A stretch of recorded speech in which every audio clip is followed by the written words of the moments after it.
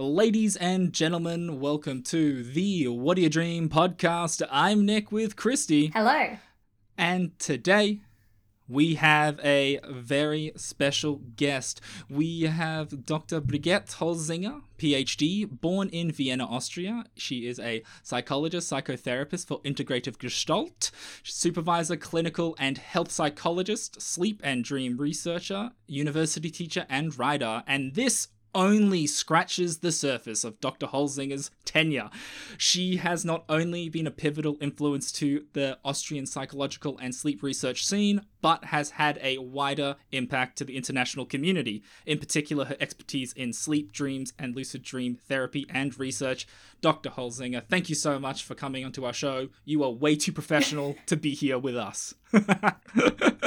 Thank you so much for inviting me. It's great fun, and I'm very excited to find out what you're going to ask me. Ooh, and I think that leads straight into it, Christy. Yeah, I'm just going to go straight into it with the first question. So, describe to our listeners exactly what lucid dreaming is. Right. I wish there would be an easy answer, but if I'm asked, please describe what a lucid dream is to somebody who hasn't had a lucid dream. I usually say, just imagine that you wake up into your dream and that you then can, because of that, make decisions for what is happening next or what you're going to do next.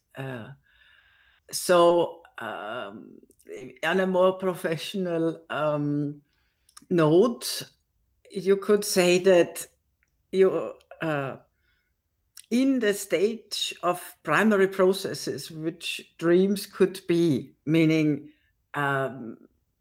more picture-driven and more emotion-driven. You enter the secondary consciousness or the abilities, and I will explain in a minute what that is, directly. Secondary processes would be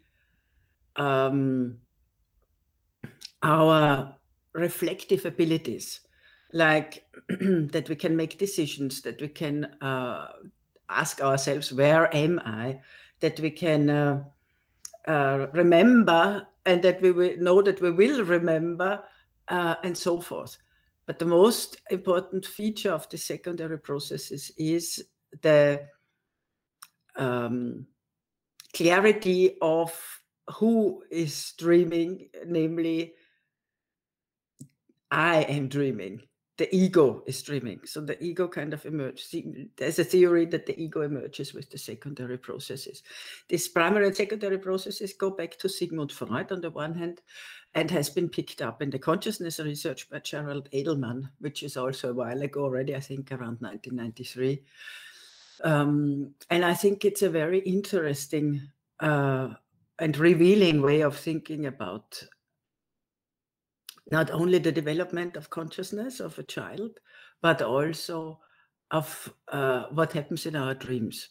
And of course, it's a model, so it should be discussed and it should be talked about. Usually the definition would be a lucid dream is a dream in which you notice that you're dreaming and that therefore you can make decisions. It's interesting because it's that like I guess it kind of goes back to your main discipline of Gestalt therapy. It's very a humanistic approach, so that would really go hand in hand really well with lucid dreaming, because essentially it's that element of empowering the person to make decisions for themselves, right? So that's like... Absolutely that, and also, and thank you for mentioning Gestalt therapy and that it is a humanistic approach. It also, and the notion of empowerment is very important, and the notion of being able to take responsibility in a good way. Yeah, it doesn't mean that it's tiring or something you don't want to do, but taking a responsibility for, say, your nightmare or what is going on in your dream gives you the abilities for making a decision, acting, and for freeing yourself at the end. And that element of freeing yourself feels like one part of a multitude of benefits. Would you be able to go through like what the benefits would be for someone who would like to undertake lucid dream therapy? Freeing yourself or liberating yourself. And there is, it's a bit of a twofold issue that we're talking about now, because I don't want to overly recommend the lucid dreaming, or you say lucid dreaming therapy, because some people are getting too enthusiastic, even fanatic about lucid dreaming. And that, I think, can be harmful in a way as well. Meaning you might lose contact to the real life, which of course the dreams are the real life as well, but still, we are walking on earth and pursuing our everyday life. And it's, of course, very important to not lose the perspective that the dreams and the lucid dreams are supposed to make our lives better, rather than we have to become the best lucid dreamer in the world. It's like with a lot of things, like if you want to exercise, yeah, that's fine, but if you only want to exercise and only do exercising, then you're never going to gain anything. Thank you. Exactly right. It's with everything. It is about the right approach to whatever you do, and then including lucid dreaming, of course. But lucid dreaming has, to me, a great potential for self-development or for development per se. And including overcoming, I don't know, some psychological hang-ups, if you wish. We say we can, in Gestalt therapy, it's easier to close a Gestalt right then and there when it comes up, namely in a dream, which of course you could also do in the waking life. And but in a dream, it seems to be more direct because of the primary consciousness. We are more emotionally involved most of the time. So you feel that you might feel the effect more directly, if you wish. But also, and I have to kind of go into that a little bit as well, I sometimes look at dreams as a sort of a built-in psychotherapy that we do with ourselves every night, in the sense that we are integrating the perceptions, what we have seen, heard, etc., during the day or days before. We are thinking about or talking about things that are important to us, that puzzle us, that we want to develop further. And of course, that wishes or intentions or thoughts linger from the waking life through the sleeping life and are being processed also when we dream, but a little in a different way than in the waking state, meaning more in the primary processes way, meaning more emotionally, maybe a little bit more creative. So just from that thought, I think it becomes clear that if you then gain the ability of making decisions, having the choice of what to do next in a dream, liberates you, because usually the dream evolves as you expect it. And that's a big sentence in itself, really. Yeah. Maybe we can talk about that too. But now you have, in addition to this evolving, moving pictures, you could look at dreams like that as well, the ability of being the author and the director at the same time of these inner moving pictures. And if the picture or express on what's going on within ourselves, we can, I think, imagine how that could be very liberating if you do and if you make the right choices. It's really interesting. It's that whole element of, it's like, empowerment, really. It's empowerment, agency. It's all stuff that we all get touted through every single day, right? Like, but no one really gets to practice it. And we've discussed on the show that dreams are, and it sounds very similar, it's that element of our brain being able to practice stuff and just constantly just practice through scenarios, maybe rehearse information, just go through that. And that extra element you're adding with that primary process where it's that more emotional aspect of it, that actually makes more sense because you're not hung up with the waking brain of like, oh, I need to suppress this, I need to suppress that, and well, I've got this outside here that's going to stop me from expressing how I would feel in this situation. But then, like, say, like, if you're angry with a coworker, then you have a dream at yelling about the coworker. You know, it's like I had those emotions, and maybe I was yelling at Christy. I don't know. Sorry. It's interesting because we started this podcast because Nick and I found we dream quite a lot. And we were asking friends, you know, how often do you tend to dream? And they would say, oh, maybe once a week or once, you know, every 2 weeks. But we were finding we were dreaming 3-4 times a week. And through doing this podcast, we've realized a lot of what we're doing, you know, in our real life are sort of entering into our dreams, and we're sort of working through problems that we have in our dreams. And it didn't really click as to this was happening until we started talking about, you know, our dreams. And I have learnt so much since starting this podcast. I mean, it was just a bit of fun, but we're both learning quite a lot. And I had never known what a lucid dream was until we did start this podcast. And because I've never experienced one. So how common is lucid dreaming? Thank you for saying this, Christy. And there's already something in what you said that I would say something to it. And that is the beauty of dreams is that they react to, if we give them, if we pay any attention to them, they react to that. So when you said that you would prepare the podcast and that you would notice your dreams or remember your dreams better, that's how it is. When you start paying attention to your dreams, they will reward you by entering your memory and making some things clear, like that they do, as you said, deal with what you have experienced during the day or what you think about during the day and so forth. And in sleep and dream research, we say that we dream every night. It's just how many dreams do you remember? So it's really more like you're helping your memory a little bit when you pay attention to your dreams.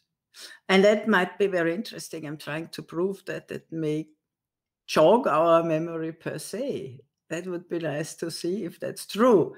So that, you know, when you get older and you still pay attention to your dreams, you may even write them down. Like use an app, you know, I guess I can mention the app that we have, the Dream Sense Memory app, where you keep a dream diary, so to say. Remember your dream regularly. You might do something good for your memory per se. We hope that that's true, and we hope that we will be able to show this eventually.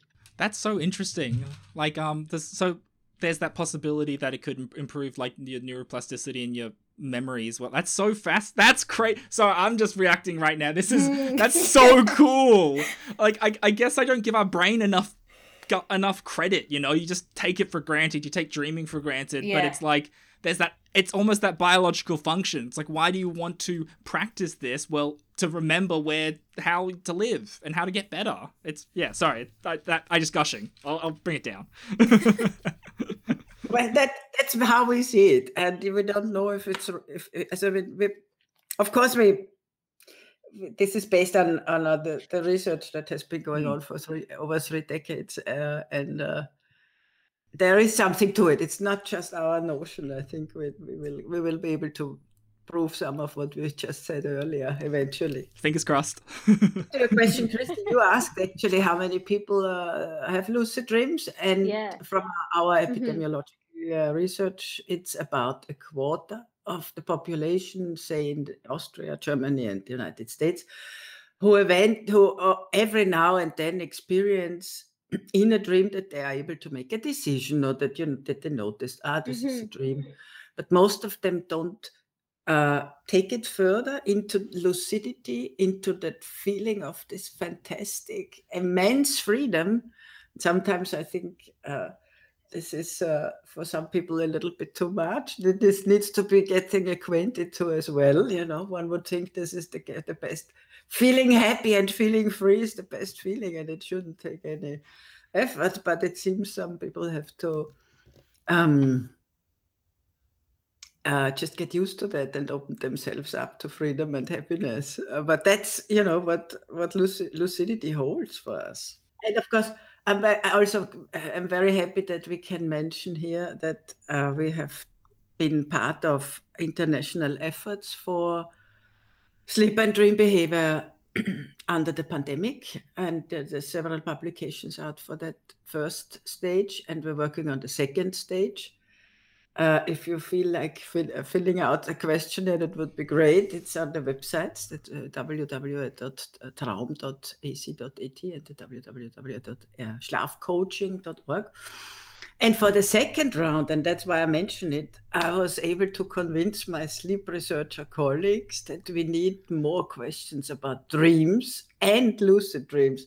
And for the first time, we will have actually data about several countries, several continents, and how many people actually have lucid dreams in a standardized population. Oh, that'd be so interesting to find out, especially like what the culture, because like it would be so interesting to see if it's like a common human element, or how much culture plays in it, and age and what have you. Sorry, I'm like giddy. I love this stuff. He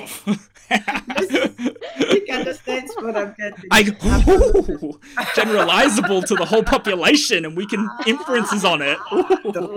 I know, it's exciting, yeah. To me too, because it's always been puzzling. Well, actually, how many people have lucid dreams? And I have a hunch that the number of people has grown, and it's particularly become quite popular amongst the younger people. And I'm so happy about this, because I must say, looking at the world and the climate and everything, the younger generation is our hope. I gotta say, there's a really common theme so far from just our discussion with lucid dreaming, and that strong positivity and that inclination to happiness and being better. And I think it's really inspiring. I wasn't expecting to be inspired. I was expecting to be informed, not inspired, but both. I'm really happy about that. But yeah, it is, and I'm feeling actually more positives talking to you about this right now, just a general uplifting element to this. And I think that being able to try and, I guess everyone wants to be happy, right? And how would we want to be? Is there like something we can do to do better at get into lucid dreaming? You mentioned a sleep journal and the DreamSense app that was it DreamSense Memory or DreamSense? DreamSense Memory. DreamSense Memory app, yeah. So is that like anything else that people can do to kind of get into lucid dreaming? I think what I usually do is I recommend hearing a podcast. So like you just said, the most important path there, I think, is to find a way how you kind of imagine vividly how that could be, why you want to do that. And this could be by listening to a podcast. This could be by reading a book that is actually describing real lucid dreams, or participating in a group of people who have lucid dreams, and to discuss this in an open and free way. Because there are some groups where you have this competition already. Oh, I have the better lucid dreams. Oh, I have more lucid dreams. And that may not be the best way to approach lucid dreaming, but if you so to say share from the heart what you experience in a lucid dream, I think somehow that transmits and is a little contagious to others, if you wish. No, it's so. Funnily enough, I actually had a period of in my, I'd say, late teens, early 20s, where it was that element of my group of my friends. We were really interested in it because we watched a movie about it, where it was more of like the premise of the movie, I forget the name, but essentially someone who's too into lucid dreaming and can't decipher reality from the dream. So it's this person was trying to actually go back to your theme of the negative elements of lucid dreaming, using it as an escapist tool rather than an empowerment tool. And we were like, oh, I wonder what it would be like to lucid dream, just as like, because, you know, when you're young, you want to experiment and be silly with stuff and see where it goes, which goes back to what you said with how the younger generations seem to be doing this a bit more.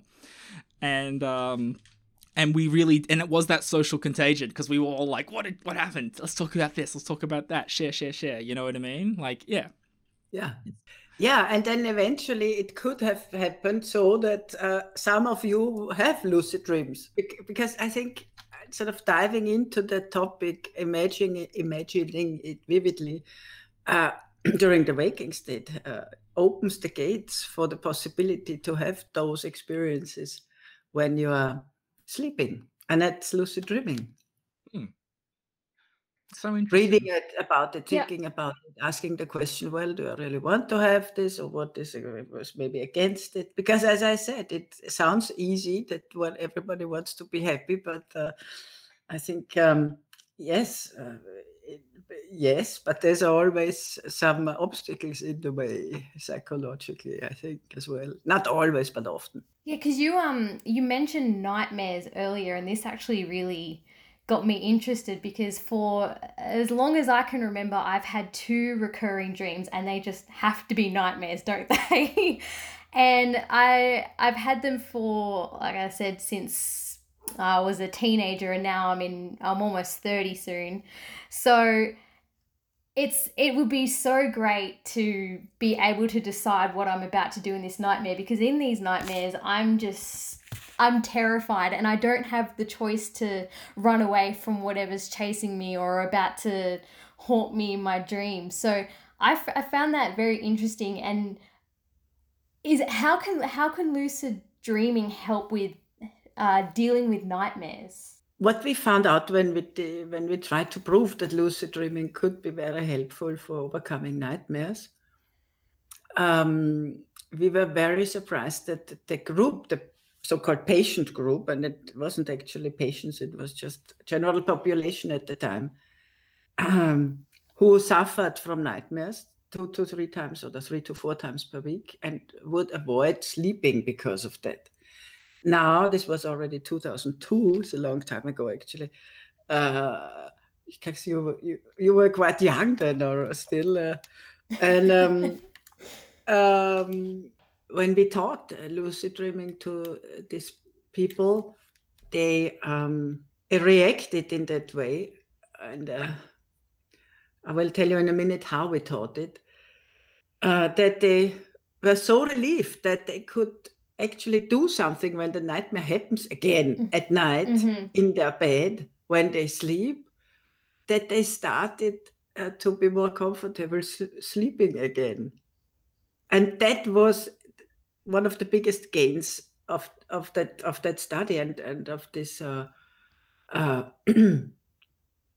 results, if you wish, that people were able to sleep again. And of course, sleep is healing per se, is restoring us, rejuvenating us psychologically, physically, and mentally.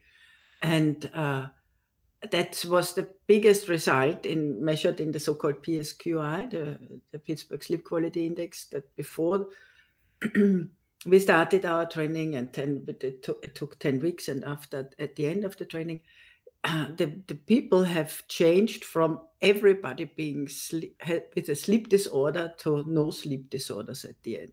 And that was, mind-boggling. That actually led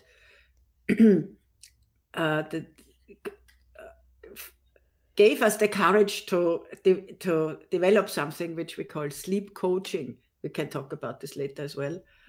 A non-pharmacological approach for treating sleep disorders, including what now is being called a nightmare disorder, because in 2002 that term didn't exist yet.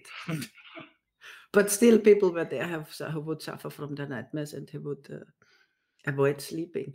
So I think there are many advantages and many reasons why lucid dreaming is fantastic for nightmares. But that's probably the most important, that you have something that you can help yourself with when you experience the nightmare again in your own bed when you sleep. I love that. I mean, again, but it's going back to creating that positivity around lucid dreaming. I mean, you've been able to, these people who were so afraid of going to sleep at night, and I can understand because I hate having these dreams, to being comfortable to going back to sleep again. I mean, I find that's amazing. Yeah, it was. I mean, it was, but every stage was amazing. Yeah, you're right. And it was wonderful. And then I said, I talk a little bit about how I taught the lucid dreaming. I think, because there were other studies before our study or around that time that weren't that successful with the lucid dreaming as the nightmare treatment. But I think ours there's several reasons why it was successful. And I think the main reason was, and it wasn't really done intentionally, it just happened so, that the so-called control group was a dream group based on Gestalt therapy, and somebody else was the therapist there, so that we wouldn't have a conflict, because I myself taught the lucid dreaming training, as we called it, to the other group, which in addition to the Gestalt dream group actually also was trained in lucid dreaming. The Gestalt dream group took an hour and a half, and the training took an hour once a week. Was that with that Gestalt group, the people had an implicit understanding, or developed an implicit understanding on what dreams are, what you could do with your dream, why you dream, what they might be telling you, why they're there, and so forth. So there was an implicit framework of dream research that was given to the participants. And I think that is quite helpful if you want to deal with your nightmares as well with lucid dreaming.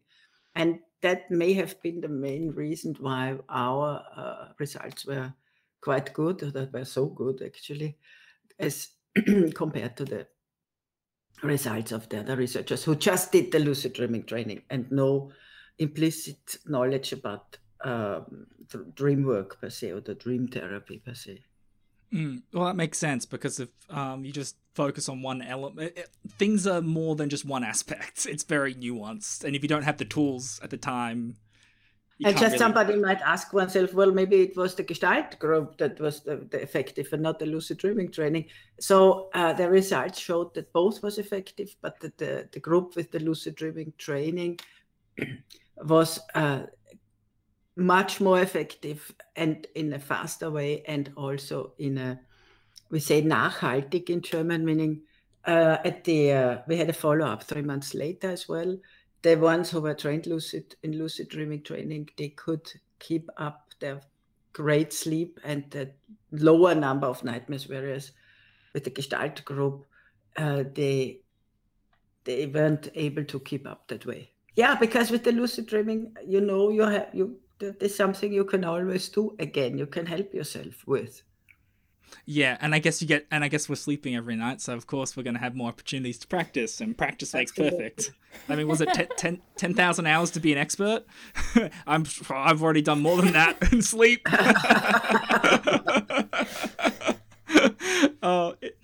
It's really interesting, because being in a modern world, it's like a 24-hour global world, sleep is actually almost become like a rare commodity, and I guess it's becoming more of a problem with that 24-hour economy. Because I remember quickly reading over working with Austrian night workers on trains. It was very interesting about how much, because it's something that you don't, it's like your health. You don't realize it's bad until you have it bad. And if you don't have a good night's sleep, you treasure the next moment you have a good night's sleep.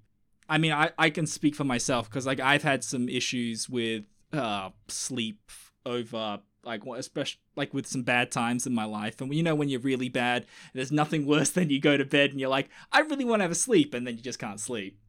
But I guess it's that those tools. I guess it's not just in lucid dreaming, I guess, but I guess it's just that I find it really, especially with Gestalt therapy, because in Australia we don't have that. We're not very we're very similar to a UK US type of therapy and stuff like that, and it's more like, let's treat it with drugs, maybe do some CBT. It's more like they're looking for symptoms to treat rather than taking on the face value. So it's that, like, I guess, yeah, I don't know, I'm just going on a tangent, but yeah, that was just where No, I was I going. agree, because here we're very much like, let's just fix the problem as quickly as we can. There's no actually thought that goes into, well, why is this happening? Yeah, so it how should I say this? But there's also people in the UK and in the United States who do Gestalt therapy, and it actually has been developed in New York and California, but it's really spread in more in Germany and in Austria, and it is.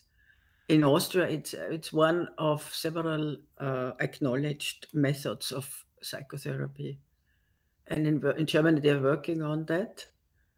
So yeah, a quick fix that is being aimed for sometimes is not as helpful as one would think on the long run. It's like with anything in life, you got to put in the time to get the best results. And I guess that leads back into lucid dreaming. If you want to have a good interaction with it, you got to put in the time for those results. And I imagine you yourself have put in a lot of time and had a lot of dreams. What is the crazy? Have you had like a really fun or crazy lucid dream that you can remember? And like, would you be comfortable with sharing with us now?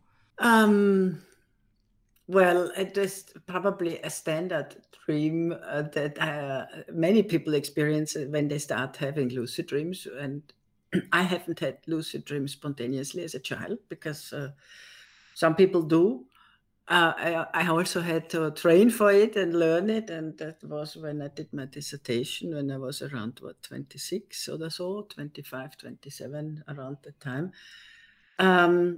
One of my first lucid dreams was that I am standing on a hill, and I somehow notice, after reading Paul Tolle and Stephen LaBerge, that I'm dreaming. What am I going to do? Oh, I always wanted to find out how it would be to fly. Of course. So I start running down the hill, so that I get some momentum going, and as I do, I kind of jump up so that I could start flying. And I find myself after that, after a few meters, we think in meters, up, all of a sudden, on top of me is a net of all these wires, electrical wires and other wires, and I can't get up. I can't go into the flying mode, really. Yeah. And so I land again, and I think, that's, okay, well, I need to try another time. And I start running again, downhill. I jump up again, and now, it's really funny, I am a little higher up, but I perceive at the same time the heads of the people below me that I could maybe hit and hurt by doing something with my feet. And so, boom, I'm on the ground. And I thought, well, we say no in German, we say all good things three times or something like that. So I ran again and I hop up again, and then I was able to fly freely up into the sky without any obstacles. So that's what I mean. But depending on who you are, you will experience some obstacles that you need to deal with, and that's probably a good thing until That is you so cool. until you reach the freedom that you wanted, or the pleasure, the joy which you can have in your lucid dream. That is. I love that dream. You really you told that story really well. It was really so well iterative. It was like, oh yeah, and then I went up. It's like, okay, and then the wires, and you're like, whoa, okay. It's and I guess it's that microcosm of like you were saying, adversity. We want to always I guess human beings are in a way where we're the product of adversity, right? Like if everything was easy, we wouldn't be where we are, right? We wouldn't be able to talk to you over in Vienna, like because someone's like, I want to talk to someone on video, so let's work out a way to do this. And I guess lucid dreaming is that a bit fantastic personal development tool. You know what I mean? Like you have to do things. You have, of course, to do to make an effort in the waking state as well. Of course. Just not it's just a fantastic addition, and why do we not use it? Sleep per se and sleep research per se, I mean, I know it's much bigger in Australia than it is in Austria and Germany, but there is so much in sleep research still waiting for us to be found out, and it's unclear why there's not more funding for it so we can find those things out. As you said, well, as long as you don't have a sleep problem, you don't pay attention to sleep, because this is a given and we do it anyways. But to know more about how sleep comes about and why sleep and how sleep restores us as a human being or as an animal as well, as a holistic entity. I mean, that alone would be, I don't know, give us lots of keys on how to restore and how to maybe live better and live longer and in a better and healthier way. Yeah, and it's so true what you're saying. There's not enough time, effort, resources into sleeping, because it's one thing every single person does, and I guess it's our preoccupation with the waking stuff. We're all worried about well, what am I going to do to get to work? What am I going to do about my heart, my food? What am I eating now? But we spend so much of our time sleeping. Why not put a third of our current resources into it? Because it's a third of our time asleep. We need it for brain development. We need it for muscle development. Like how many things say get a good night's sleep? Yeah, exactly. Yeah. And I think, you know what? I think on that note, I think this is a good time to. I think we'll wrap it up. I think we were going to do a dream, but you presented us such a delightful lucid dream experience that I don't want to share my dream because. I'm so sorry. No, don't be sorry. You're the star here, and that was a great dream. That was really awesome. It's really funny because I just thought when I told this dream now, it is so amazing. With the lucid dreams, you remember them, and you remember them your whole life, because this dream is quite a while ago, and I think I've told it to people, but I've never mentioned it or written about it, and but it's showing you what happens when you start lucid dreaming, and it's kind of demonstrating, I think, also what I meant by obstacles that you need to overcome into your own freedom and wideness and Just you mentioned talking about sharing it with people. Because when people think about lucid dreaming, they think it's a very single individual thing, but I can't think every single time I have had a good dream, and maybe possibly a lucid dream that I wasn't aware of, it ends up becoming a communal thing, because it's like, hey, I had this really funny dream, let's talk about this, and you start sharing, and it's so fun. And like, I mean, again, we're doing this podcast because we like to share dreams and have a communal experience of it, and I guess it's just that element that, you know, life can be so hard, and if you can get a bit of relief through your dreams, why not grab Absolutely. it? And Nick, you have a great point there. This is how I see it as well. As I mentioned earlier, I run dream groups, and my colleagues do. And when you do this, you notice actually you're producing the dream, so to say, you are by yourself at night. But when you talk about dreams, you notice that it's more like we say in Gestalt, a field movement even, because people usually can relate to the dream you had, as you related to mine, and I'm sorry that I didn't hear yours, but we relate to each other's dreams, and we have similar experiences, and somehow this may, I don't know, I don't want to be too esoteric now, but remember C.G. Jung talked about the collective unconscious. I mean, he wasn't a Gestalt therapist, but still there are some interesting thoughts there. And sometimes I think, well, maybe we tap when we dream into something collective. Maybe that's not so untrue what he said back then. And natural, so to say, like, because that's important to me too. I don't really have the answer yet, but I somehow think to be in touch with your dreams may enhance your ability to be in touch with nature and more responsible with the climate, so to say. So maybe that's a wish on my part, but maybe it would help. Look, if we don't dream, we never achieve anything, right? Like, oh wow, actually I just made that up. I was sorry. I'm a bit in Australia, we have a phrase called a dag, which is someone who's a joker, a bit of silly. So I describe myself that way. I can be a bit of a well, for our listeners, would you like to share everything that you would like, mention your app, the websites, everything like that? Let the listeners know, and we'll share it wherever we can. Yeah, thank you. I mean, if you would mention the app and the websites, that would already be fine. And maybe the online courses and books, Perchance to Dream, Perchance to Sleep is that my easier to be read book that was published in 2007 in Anleitung zum Träumen in German.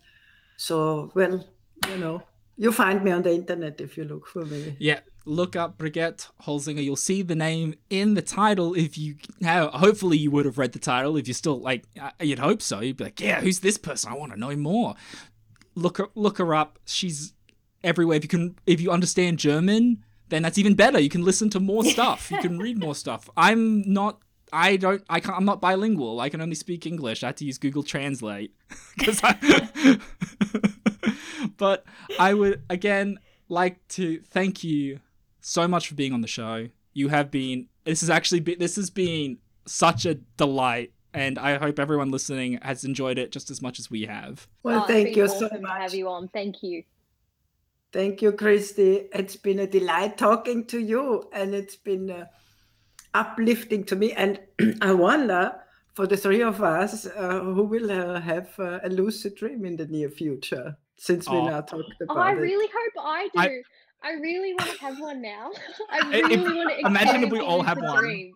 That would, oh my gosh. Well, on that lucid dream community uplifting note, I would like to thank you for listening, if indeed you still are. I've been Nick with Christy and Brigitte Holzinger saying thank you. Dr. Brigitte Holzinger saying thank you and sweet dreams.